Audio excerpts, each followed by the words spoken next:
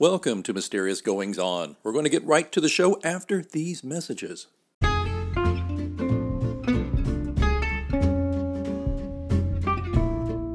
This is Maddie Dalrymple, the author of the Ann Kinnear suspense novels and suspense shorts, and you're listening to Mysterious Goings On.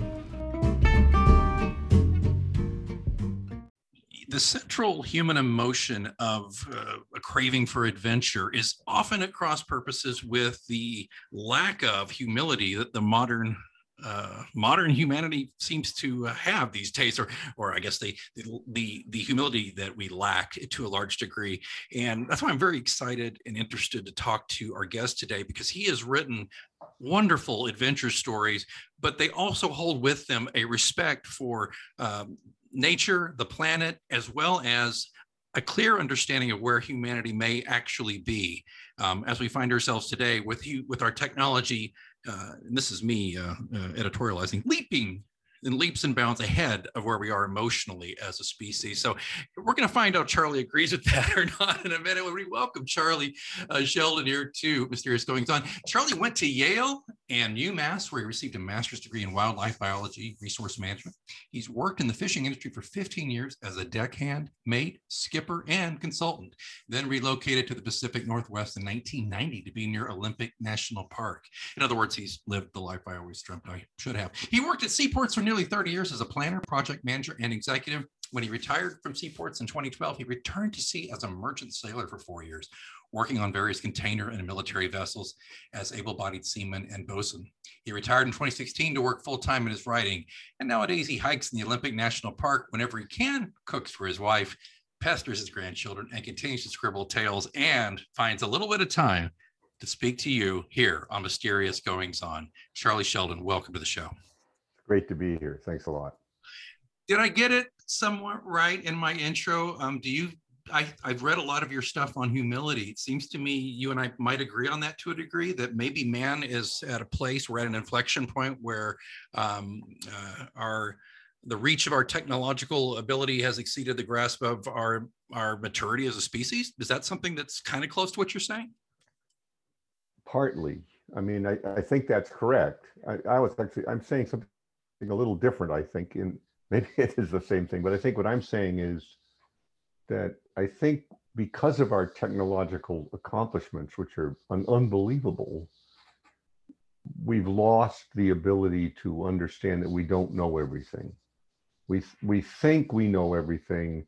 We think we can, actually, we have the arrogance to think that somehow we can re-engineer the climate so we can modify the impacts that we're supposedly having on the climate.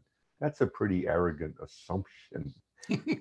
and my thesis, which emerged from writing these, I didn't start with this. I mean, this is almost on reflection after I finished all my tales, which is that if you believe in evolution, and actually many people don't, but if you believe in evolution, then we humans, the people we are, have evolved. Most of our time of evolution was before farming, was in the period when we were hunter-gatherers.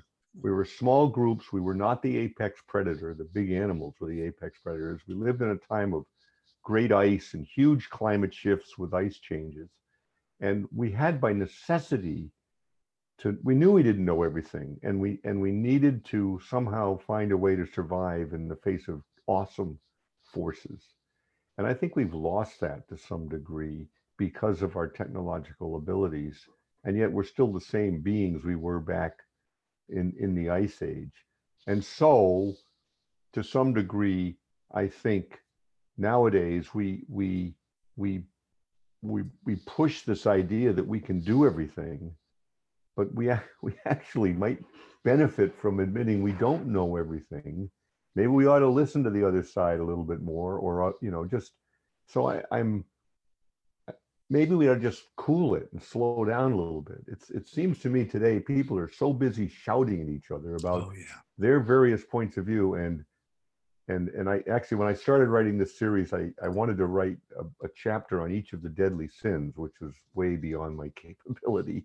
And but then I realized as I thought about all this that there is, I believe, an eighth deadly sin, or maybe it's the first deadly sin, and that's the sin of zealotry, of people who are convinced they're right and they need to tell everybody else how to think and how to live. And to me, that's the way, the road there, the road from that leads straight to hell, in my opinion.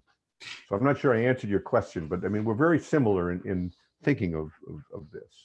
I don't think we're perfectly aligned, but I think you can see where I tried to look what I tried to do here, Charlie. I tried to put how I think onto you. I tried to do confirmation bias on you and say, okay, Charlie's totally agreeing with me here. But what I love is that we're both here across the miles looking at each other through a screen, and we're both realizing, hey, wow, we kind of, here's the things we do agree upon. And what you're saying, I think, is that not enough people are doing that. You wrote on your blog, and this is on charliesheldon2.com. The 2 is a numeral. I'll put a link in the show notes. There's this great piece called Screamers on Fish Boats. And dude, I'm going to tell you, is it okay if I read a little bit of it? Is that all right with you? Or, sure. And this is the end of it, but folks, trust me, it's not a long thing. It's not too long, didn't read kind of thing. It's worth your time. But this is the thesis here. Charlie says, it seems to me that the reason it feels like we have screamers everywhere, and he explains what screamers are on a fishing boat, and you go read it for yourself so you can hear all this detail. But anyway, as I said, it seems to me that the reason it feels like we have screamers everywhere in politics, in the media, on school playgrounds, must have something to do with forgetting that we cannot have a community unless people listen and speak carefully, meaning are humble with themselves and others. At sea, in the microcosm world that was limited to the boat, a screamer was toxic, dangerous, and inflected the entire world. In ancient times, such a person was driven from the tribe, shunned, left to wander alone. Maybe we could use a little more of that now, because with all the screaming going on, people lose sight of what they don't know, what they need to learn, and what they should be doing to keep the community strong. Couldn't agree more. I think there is all this, Sturm und Drang and all these, the sound and fury signifying that there's all of these things that take away from the basic humanity. It's not that we need to get into this, but just turn on your TV and the mask debate and the vaccine debate and all these things where it's, everybody's about their feelings and not about what's right for the community as a whole, in my opinion. So, and Charlie, I know you did not want to come on the show and talk all about this stuff, but I just had to start off with this because it really did move me, and it makes me want to, of course, read your books. Well, thanks. So let's talk about these books, shall we? Let's hear your rundown on what you've been writing, and then I got a few questions here and there. Okay, so I've wanted to write all my life and have written all my life, and I've written a number of novels, some published, some self-published. When I came to the Northwest in 1990, where I'd always wanted to come, I was working for a port out here, the Port of Seattle, and I became very involved with having to deal with conflicts between tribal fishermen and ships coming into the harbor. And I did that for 15 years. It was the most interesting work of all the work I've ever done dealing with this issue. It was fascinating. And along the way, hopefully I learned a little bit about tribal history and what the first people who lived here, who were very much present today in the Northwest, unlike New England, where I'm from, where it was 300 years ago. And I learned very soon that there's a legend in most Native American or First People cultures that says they've always been here. They didn't come over on the land bridge. They've always been here. In fact, if you tell them they came over in the land bridge, this makes them really the most recent group of humans on the earth. And that's seen as an insult, and maybe rightfully so. So they think they've always been here. So I noodled with this. I thought, could this be true? How could it be true? And that was one issue. And then I did a lot of hiking in the Olympic National Park, which is partly why we moved out here. I mean, I wanted to do this, and it's just a treasure. And it's one of the last unknown wilderness in the continental US was in the Olympic National Park. That was more than 120 years ago. So I wanted to write a story about the Olympics, hiking in the Olympics and and being in the Gulf of Lancaster. I wanted to write something with a sea story in it because I've spent a lot of time at sea. And I wanted to play with this legend and seeing how I could integrate that into a story. And finally, the last thing was that you need a vehicle to tell a story. And the vehicle I wanted to work with was something about a coming of age with a troubled teen trying to find their power. And I ended up finding a character came to me, and it wasn't a young boy, which you'd think might be the case to go into the wilderness. You know, I'm revealing my sexist background maybe, but so what I ended up with was an ordinary young girl, Sarah Cooley, and she finds her power and strength in an impossible way, and that started this story. And originally it was just going to be a story, one book, but it turned into a series, and we can talk about how that happened. But that's basically what it is and there's magic realism in these stories. In other words, I love the magic realism genre, if you can call it that, where there's a normal world, but there's one or two things that really are not possible. And if you write it the correct way, most readers will go with it. They'll just accept it. Some readers don't, but many do. And I think back to your earlier point about humility, there's a lot of ways to get a horse to drink water, right? And one thing with magic realism and writing, just like with science fiction and writing, is it enables you to get the reader to imagine things that are outside the current dogma of thought and approach. And only then can you maybe get them to see things a little bit differently. Not that I was trying to get people to see things differently. I was just telling a story, and ultimately it's just a story, right? And but if you fall into the story, maybe at the end of it, if I'm really successful, you'll be thinking, well, could that be true? How could that be true? Could he be right? That's what you want. You want people to be in the story and then to be provoked enough when the story's over to be thinking about it still. That's all you can ask for as a writer. It's absolutely right. So I have a 13, well, in a month, by the time this airs, by the way, 13-year-old daughter. And boy, you are a better writer than me. I cannot imagine trying to get into her head to write this kind of story. Was that difficult for you? Well, yes and no. I mean, obviously, there's a whole thesis these days in writing about, if you're not a woman, you can't write about women. If you're not a man, you can't write, and if you're of this culture, you can't write about that culture. And that's, I think, defies the whole purpose of imagination and writing. Agreed. But what I did was I've had some experience with, including some of my own experience when I was very young, but I've had experience with kids who've really struggled,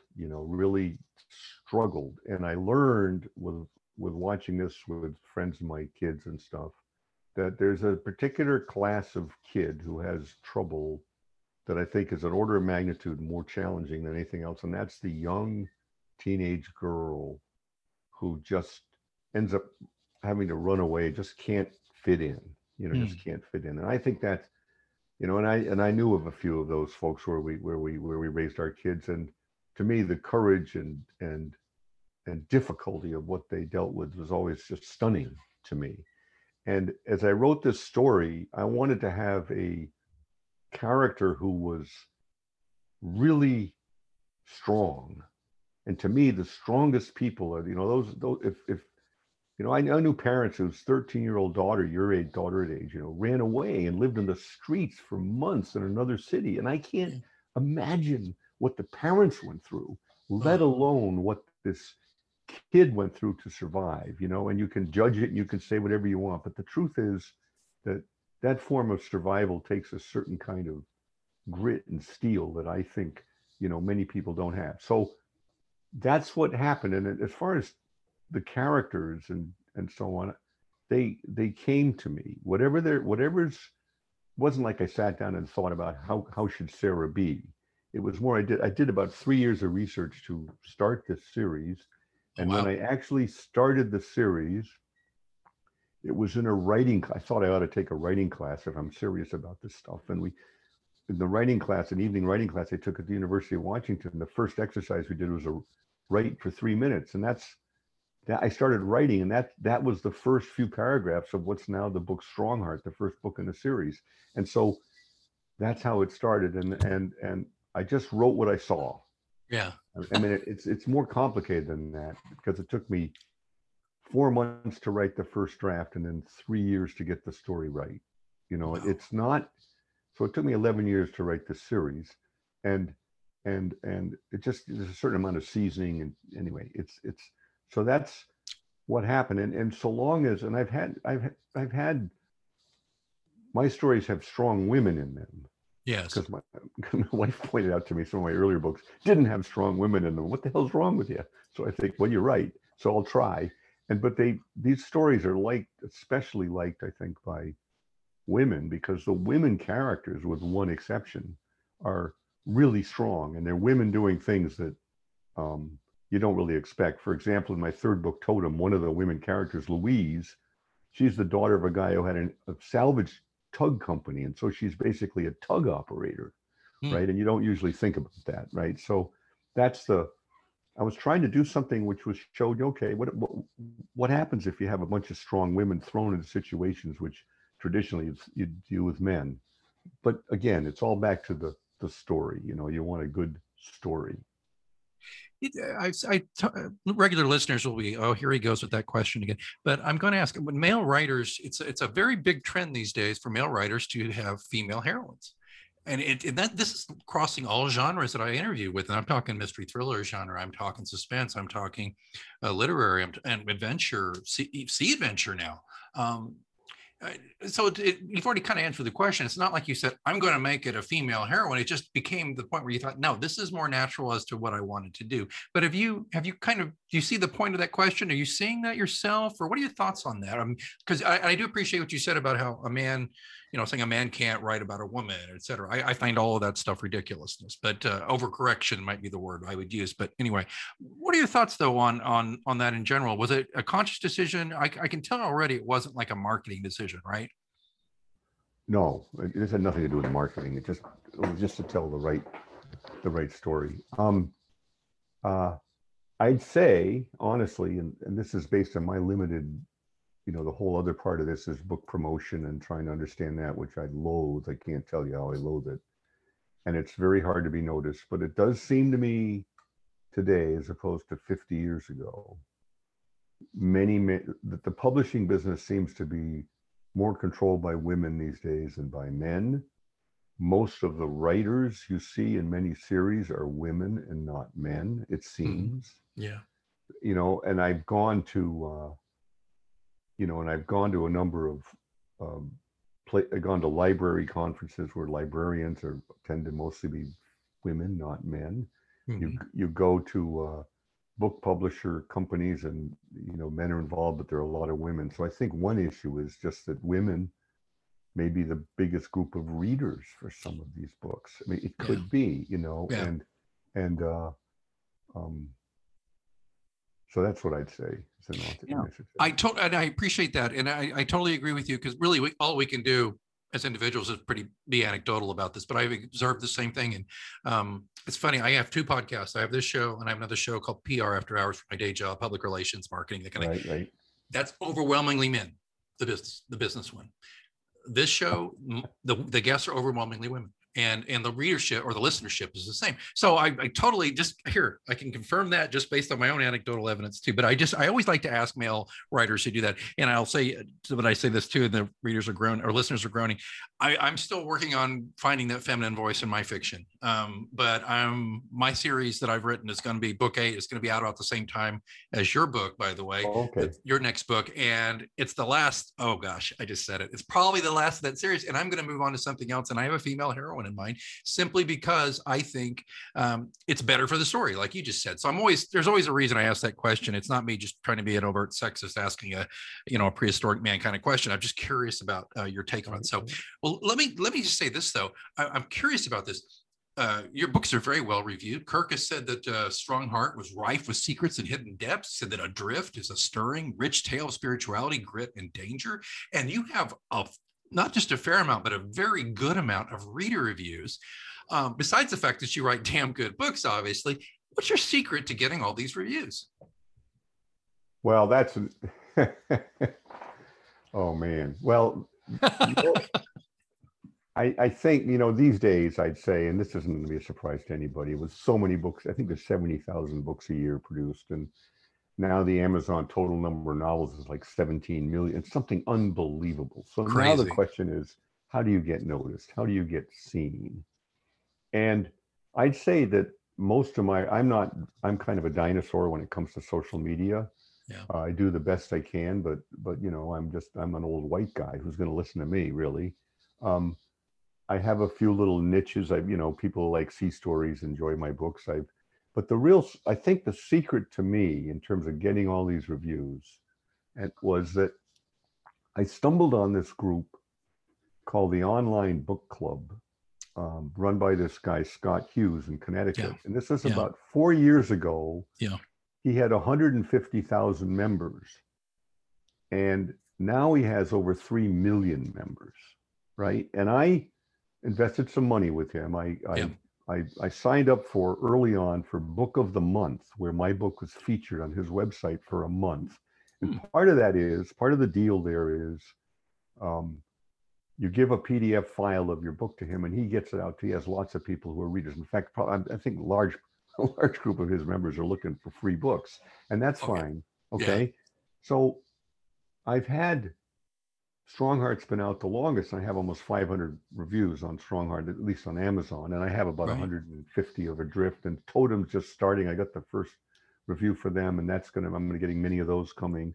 And so so I have this. It's a little bit weird. I have a fairly large international readership, who through this online book club, right, who are following this series. And then, of course, I try to focus on the Pacific Northwest and people who like to read about the Pacific Northwest, because these are tales set in the Pacific Northwest. I'm retired now, but you need to keep a day job. It's not like I'm selling a lot of books traditional way, right? Right. It's a struggle getting your books in bookstores, but I'm getting some pretty good readership, and I'm getting great reaction to people. So that's all you can ask for.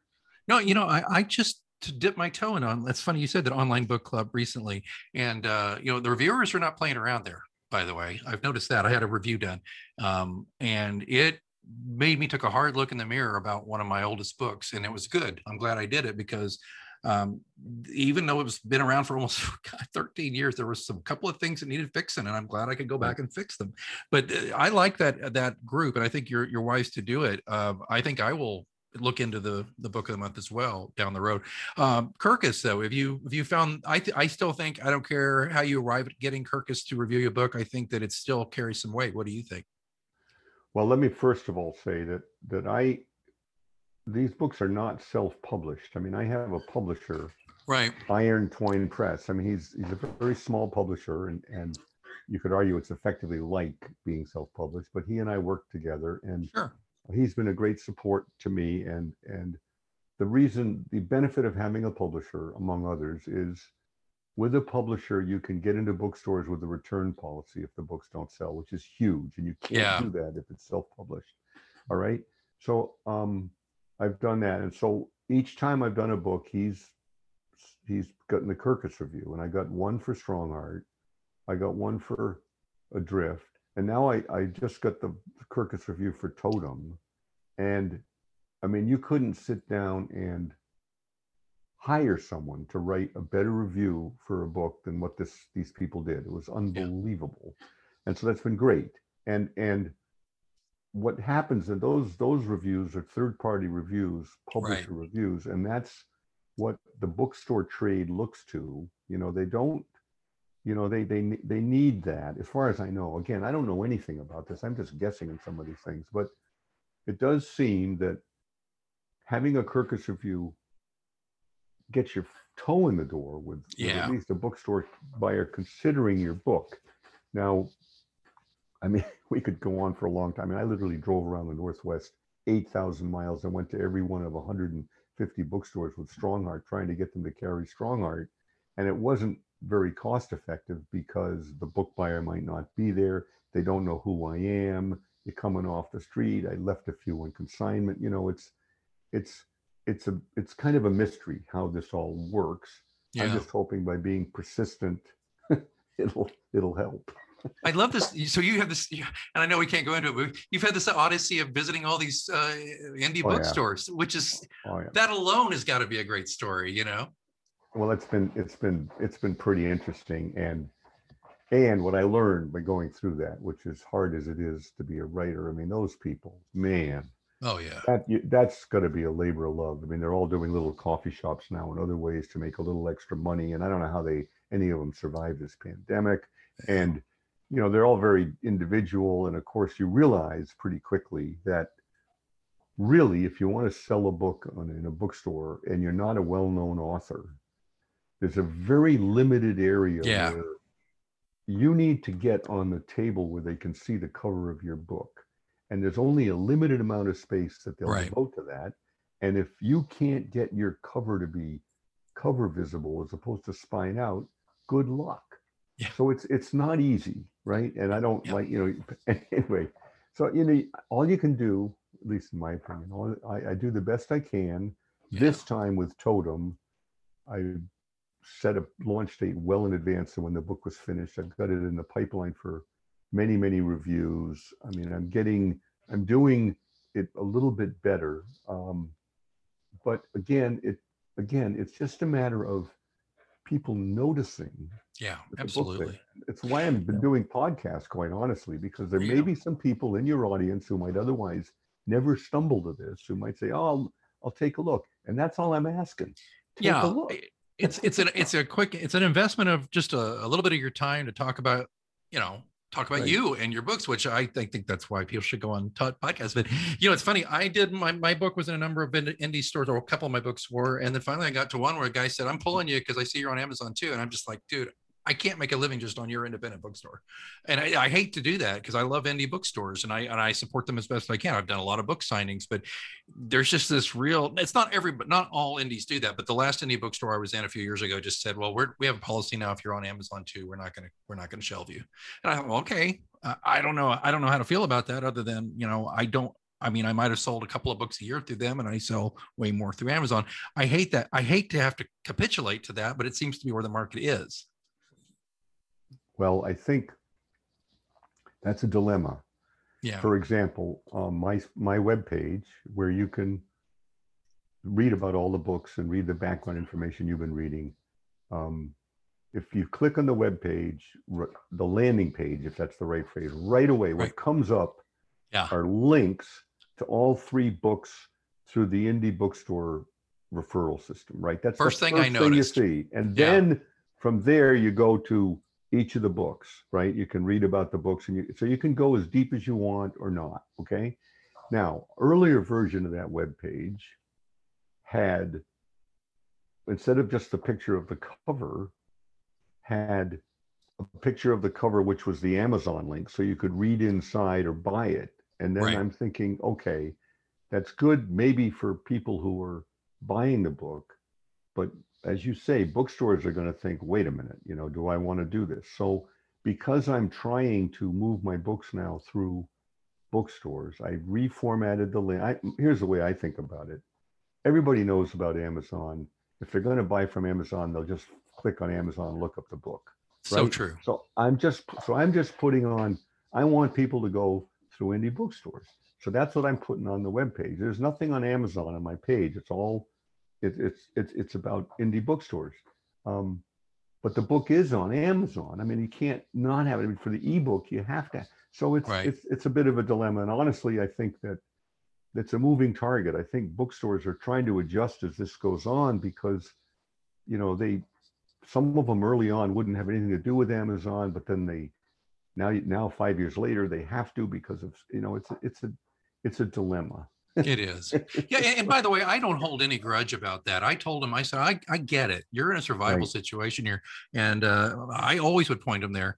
But anyway, I appreciate you indulging me in a lot of this kind of behind the scenes talk about writing and marketing. I know it's not everybody's fun topic, but a lot of the listeners who are writers, I get these questions all the time because they see somebody like Charlie Sheldon who has a lot of good reviews and they want to know, how did he do it? So, well, and I always say the first answer is, as I said earlier, he writes damn good books. But as we start to transition here, unfortunately, and our trail might be coming to an end soon, I've got to ask you though, when you go out in an Olympic, do you go by yourself? on your hikes? Usually. Really? There's two answers to several answers to that question. No, I don't always go alone. I mean, I've gone with other people. I had a few people I went with every year for at least one 10-day trip a year, and there'd be 2 or 3 of us. But I tend to go alone. I've always done this alone, and I'll go off, and I've even gone off trail alone. I have a beacon with me. Okay. So if I get in trouble, I have a beacon with me. I know that people would tut at me and shake their fingers and say, "What are you doing?" But that's what I do. I don't, at my current age, 74, I don't do the same stuff I did at 50, right? Right. I'm pretty careful. I'm noticing now that going downhill is a little harder than it used to be for me. But I even went out I went out last year at the end of September alone for 5 days looking for the unnamed lake. Unnamed lake. I saw the video. Yeah. So, and it was a tough trip, and I'm trying to get ready to do a tough trip today. And I'm walking around with this loaded pack. And I was just saying to my wife, Jesus, I don't know. It gets harder every year, but it's nice out there. So that's what I do. Don't get me wrong. I'm going this weekend on a kayaking trip in deep into the Mark Twain National Forest here in Missouri. Okay. And I mean, I've been out on 26-mile kayaks with buddies, and you didn't see any other humans for at least 10 of those miles. So I get that, but I was not alone. The last time I went alone, I used to go bouldering, smart kayak, right? My 20s by myself. And then I nearly got bit by a rattlesnake once. And I thought, I don't think I should. This was back before cell phones and GPS and all that crap. Right. So I stopped. But when I saw the video of you talking about the unnamed lake, okay, and you're talking, that's a little sketchy. I don't know if I want to go try to do that. I just thought, gosh, is he alone? And I'm not saying it because of your years, okay, Charlie. I'm not saying that at all. Yeah. I'm saying it because just right. I mean, people go missing, and one wrong move and you fall the wrong way. It could be really bad. So you've got this beacon, which is great. And you've got obviously the smarts and the survival skills if something goes a little pear-shaped, I guess. But I guess the question is, you don't have any fear about it, do you? Well, I mean, I don't know how you describe that. I mean, I'm not afraid of animals or that sort of thing. I mean, you have enough fear to be cautious. Well, no, I don't mean like you're being crazy stupid because you have, I have no fear. I'll walk up to that grizzly and pat it on the head. But I just mean, you're not like a lot of people. Just the whole idea of going alone into the wilderness for any length of time would be filled with trepidation. Well, I remember once I was on a hike a few years ago, and I started falling into the mindset of thinking there was something following me. And when you start thinking that way, it gets really uncomfortable. Your back starts prickling and you start turning around, and then it's kind of a do loop you get caught in, right? Right. And so I don't want to go there, but I think here's another comment, and this is my grandfather, who was very old when my father was born. And so he was doing this stuff in the first decade of the 20th century, 1906, 1907. He did a lot of backcountry hiking and hunting alone, and he always went alone, and he did some gnarly trips.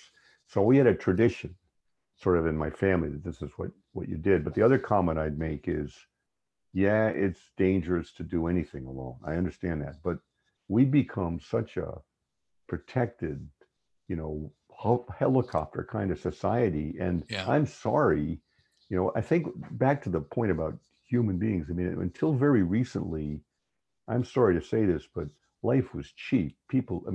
Stuff happened that was bad, and it was tough. Yeah. And it's still tough. It's just people like to think it isn't, and so, people can tut to me about, you shouldn't go alone. And I understand that. I don't want to be out there and have to rely on a helicopter to come to get me. That'd be the embarrassing part of it. But I try to be, and I don't take the risks today that I might have taken 40 years ago, for sure. Yeah. And I'm sorry to say this, but nobody knows about this, but there's a group of people out here in the Olympics who go alone all the time, and they don't use trails. They just head off cross country to the worst, gnarliest stuff you can imagine. Wow. And there's probably a dozen of them, and nobody knows about these guys, but those are the guys who are risk takers. So, well, and boy, I hope I didn't make you think that I thought you were reckless by any means. I've been reckless. Oh, well, I think what I was trying to do, and hopefully I guess I didn't express it too well, was how much respect I have for you for doing it. Because I do agree. I'm in I'm 53, and it really clicked in me a few years ago. There's nothing guaranteed. And yeah, we kind of have this illusion, a lot of us modern people, that, oh, we shouldn't have any kind of risk in our lives, and that it's an anomaly for something bad to happen to people. It sounds terrible to say it, but I kind of realized, no, bad stuff happens a lot to people, even people who don't ask for it, so to speak. And when I started the past 5-6 years going into nature, that became very apparent to me. Even actually, just when I would observe how just creatures in the river interacting, eating each other, and all that, it's like, I'm not expressing well, but it's a real eye opener. Well, if you go back to the thesis in this whole series of books, that stories made us human. It was the telling of stories that made us modern human beings, that ancient legends might be true, that there's value in what the ancient people did that we could perhaps use today. What we forget is their life was, when one level it wasn't so hard, another level it was brutal. Yeah. You had glaciers, you had huge animals, you had diseases, you had volcanoes, you had fire. And I think what happened for hundreds of thousands of years, where there were not very many humans, and oftentimes these small groups would be wiped out by these animals. They had to live in protected places, maybe along the shore and islands, because they couldn't live on the mainland because short-faced bears and the other animals would get them. And I think this went on for tens of thousands of years, until finally, either through climate, the big animals died, or groups of people gathered together and were able to, make them all extinct. And so our human nature today is based, we're human beings, right? So we're courageous and we're loyal and we're empathetic, but we're also vengeful and acquisitive and corrupt, and our nature hasn't changed from all those years ago. But we have, but now we're built a society where we're trying to pretend like we can live forever, and everybody can be protected forever, and you've got all these things to keep people safe. Well, I'm sorry, but at some point, it's up to you. So anyway, I was trying in some way to say in all these stories that maybe there were some things in the ancient times that helped us survive, rather than just to move us along to today. And we might be better off today looking at some of that stuff in some ways. Charlie Sheldon, what a blessing to have you on this show, because I know I threw a lot of stuff at you from a lot of angles, and you just hit them right down the middle every time. I appreciate that so much. So as of today, this is October 28th as of this show airing. It's Totem airs officially. The big drop is tomorrow, correct? That's correct. Tell me, okay, and I don't know if we were clear, and I want to make sure I didn't shortchange you. Strongheart is the first book, Adrift is the second, and then Totem drops tomorrow. Now, we've already discussed independent bookstores. Would you recommend, though, and what would you like us to do here if you want to get all, and folks, you can't buy this third book and not buy the first two. You might as well get all three of them. So, Charlie, you want to send them to your website and have them buy them through an independent bookstore? Is that the ideal direction you'd like to go? That would probably be the ideal direction. They're standalone books. You don't need, but it's preferable to read them in order. But it doesn't matter. Kirkus even said about Totem, it's a standalone book, and it's the third book. And it's, by the way, twice as long as the other two. It's twice the book. But I would say I encourage people to order through their bookstore, buy through their bookstore. Now, obviously, if they're ebook readers, they're going to order it through Kindle or some ebook thing. Of course, I understand that. Sure. But for people who like to read printed books, order them through the bookstore. You can go to my webpage, or just go down to your local bookstore, and they can look the book up and they'll order it for you, and it'll be there in a couple of days. Charlie, that's something I need to start saying more about mine is, what, if you're an ebook reader, go to Amazon, please do. But if you want the actual book, in a paperback or hardback form, go to your local bookstore and order it, because that way they can make a little money on it and they can order it, and everybody's a little bit better. I love that idea. But if you are looking for that, it's real simple, folks. You're just going to go to Charlie Sheldon #2. So it's charliesheldon2.com. There will be a link in the show notes, of course. Now, when you go there, this is a great site. It's really easy to navigate. You're going to have reviews. You're going to have his stuff on humilities, Olympic Peninsula tales, sea stories, real or folk tale, all this great stuff from Charlie Sheldon. And it's a treat. I'm telling you, it's as much fun, almost as much fun as having him right here in our mysterious goings on grotto, or whatever we call this thing. Charlie, thank you so very much for joining us. And man, best of luck with tomorrow's book launch. Well, thanks a lot. And the only other little comment I made is Charlie Sheldon, IE, CHARLIE, SHELDON. Oh, right. Some people say EY and the #2. Yeah, it would be great. And most people who read these books like them, and that's all you can ask for. I mean, the greatest praise an author can receive is, I fell into your book and I couldn't put it down. And that's the highest praise you can ask for. I've been lucky enough to hear it from a few people. And I think people will like the series.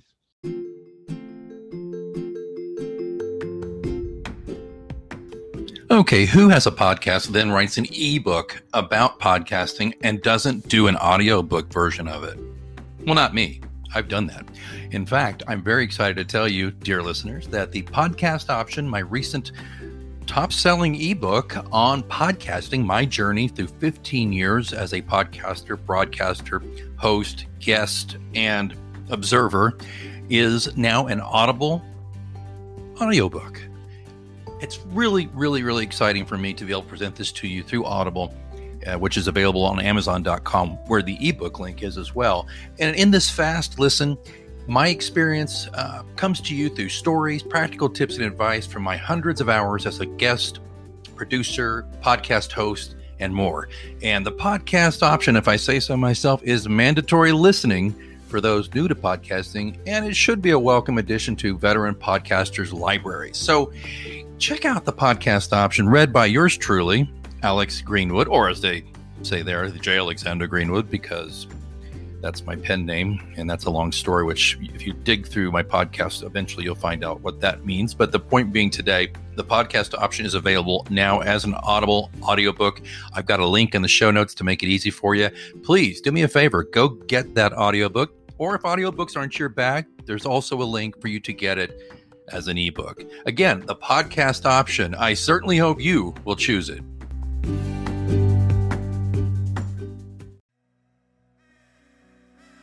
Thanks so much for listening to Mysterious Goings On. Don't forget, we have a complete archive of all of our interviews, monologues, updates, live readings, dead readings. All of that stuff is available at mgopod.com. And of course, don't forget to subscribe to us so you never miss an episode. We're on Apple Podcasts, Spotify, all the usual suspects. Please join us there. Again, don't forget, mgopod.com also has links where to find me on social media and how to get in touch in case you want to be a guest here on the show. Well, I think it's time that I move on for this week, but until next time, keep reading.